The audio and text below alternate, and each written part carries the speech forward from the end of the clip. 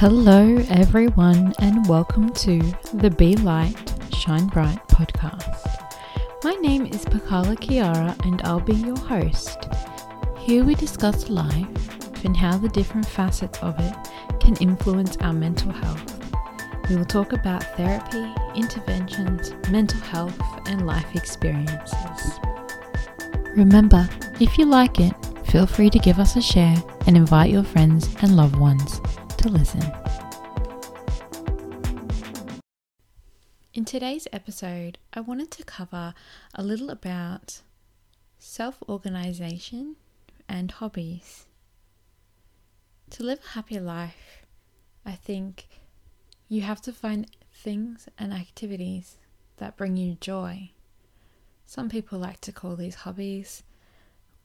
I like to call them passions, hobbies, activities. There are, however, people out there who don't have a hobby, do not follow their passions, and actually cannot bring to mind anything that brings them joy. To me, this is quite sad. However, something else that I see that is also quite common is that people do have hobbies and interests or passions, but they struggle with balancing their time or finding the time to do these things. And yet more other people also find that when they participate in things that bring them joy or their hobbies, they struggle with a feeling of guilt that they should be doing something else or completing tasks that are more pertinent to their job, their family, other things like that. I know that mums in particular struggle with finding and doing things that bring them joy. So aside from talking about finding the perfect hobby or finding an activity that sparks joy and interest and passion in you, I wanted to talk about alleviating those feelings of guilt and using your organizational skills to maximize on the time you spend doing all activities, not just the hobbies and ones that you like or the things that you have to do. Now, some people find the concept of hobbies or doing things that spark joy in you a little bit naff or namby-pamby. It's not important, it's just, something that people who are a soft touch do. I do not agree with this view. I feel as though hobbies are very important for good mental health, and these can be hobbies that you enjoy doing alone and individually, or hobbies that you partake in with other people. Hobbies can be things like sport that you play in a team. This can meet your social need, but also meet your need for fitness and also meet your need for a hobby. Hobbies can be things that spark creativity. For me, I like to do crochet. My sister likes to paint and do art. Luckily for her, she has brought this interest into her daily life and her job. And not only does she do things like graphic design and things like that, but she also participates in art programs with children. I think it's extremely beneficial if you can weave a passion into your work life. And if you haven't, then it's probably more important for you to find time to do things that bring you joy if you're not getting this need met in your everyday work life. As I said before, hobbies don't have to be things that people typically think of when you hear the word hobby, like crafts. They can be things like sport, as I mentioned before, gardening, interests. They can be collecting items, even watching movies or reading a book. An ideal hobby would embrace an interest but also bring a feeling of happiness and relaxation to your day. For some people, the thought of fitting one more thing into their day can seem quite stressful. A lot of people struggle with time management or finding the time to fit things in.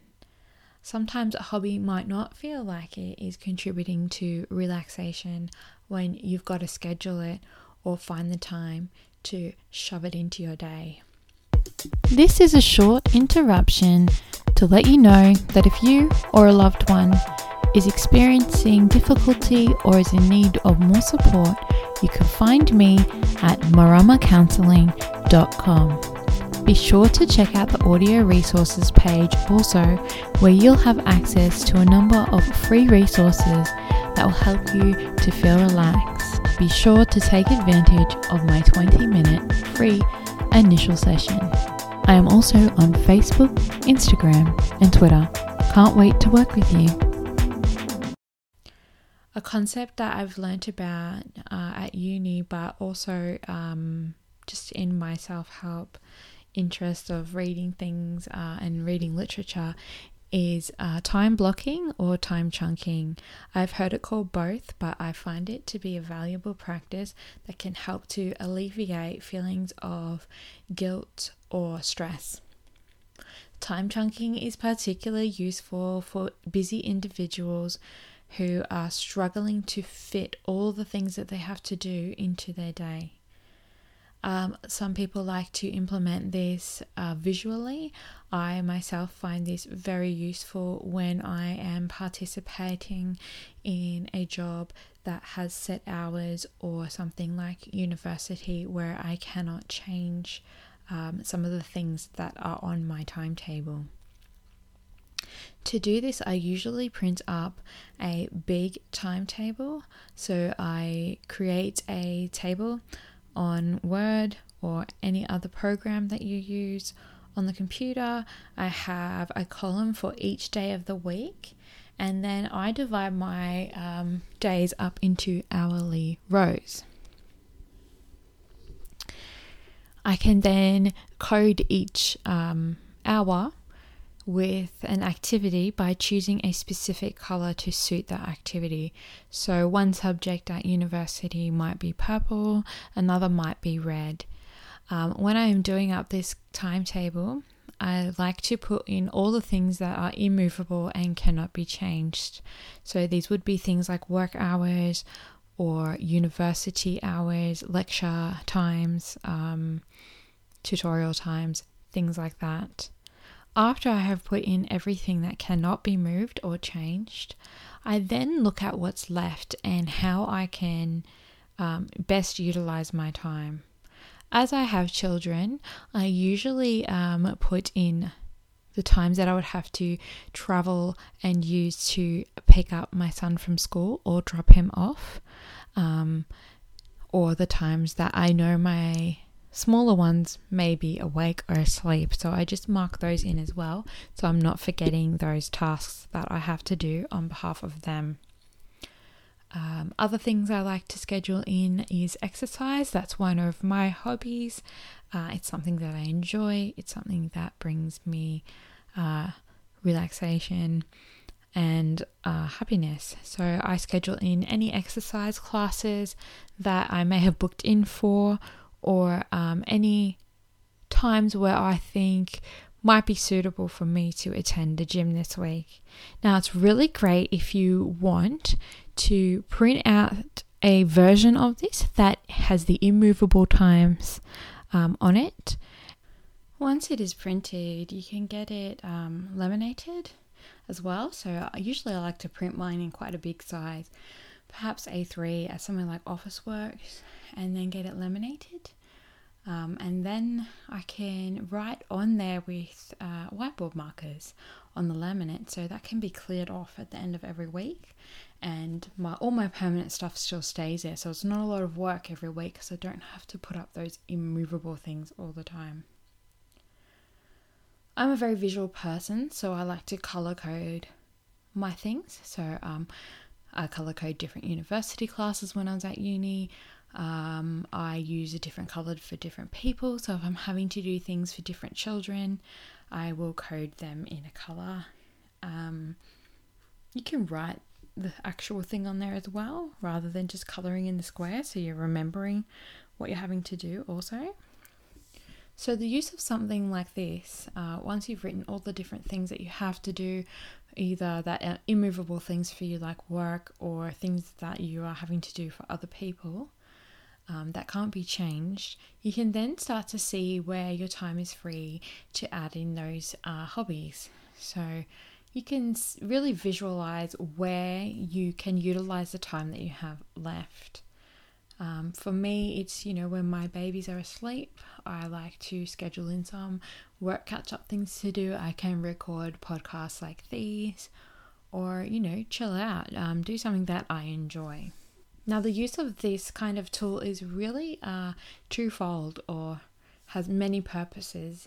Not only can you organize yourself and see where things fit and use them as reminders for appointments and other things, once you have written this thing and prescribed set times for things and tasks that you're going to do, you can then employ what I call time blocking or time chunking. Because you have already mapped out your time, you really don't have to then feel guilty that you should be doing something else, because you already know that you've made time for that within your week. So you don't have to feel guilty when you are exercising or gardening, because you know you have already scheduled in times where you should be studying, or times where you have to attend your job or university and things like this. So it really helps you to alleviate that stress, which is kind of needless, because once you get a bigger picture of what you are capable of and what each day holds, there's no need to be sitting there and guilting yourself constantly about how you use your time.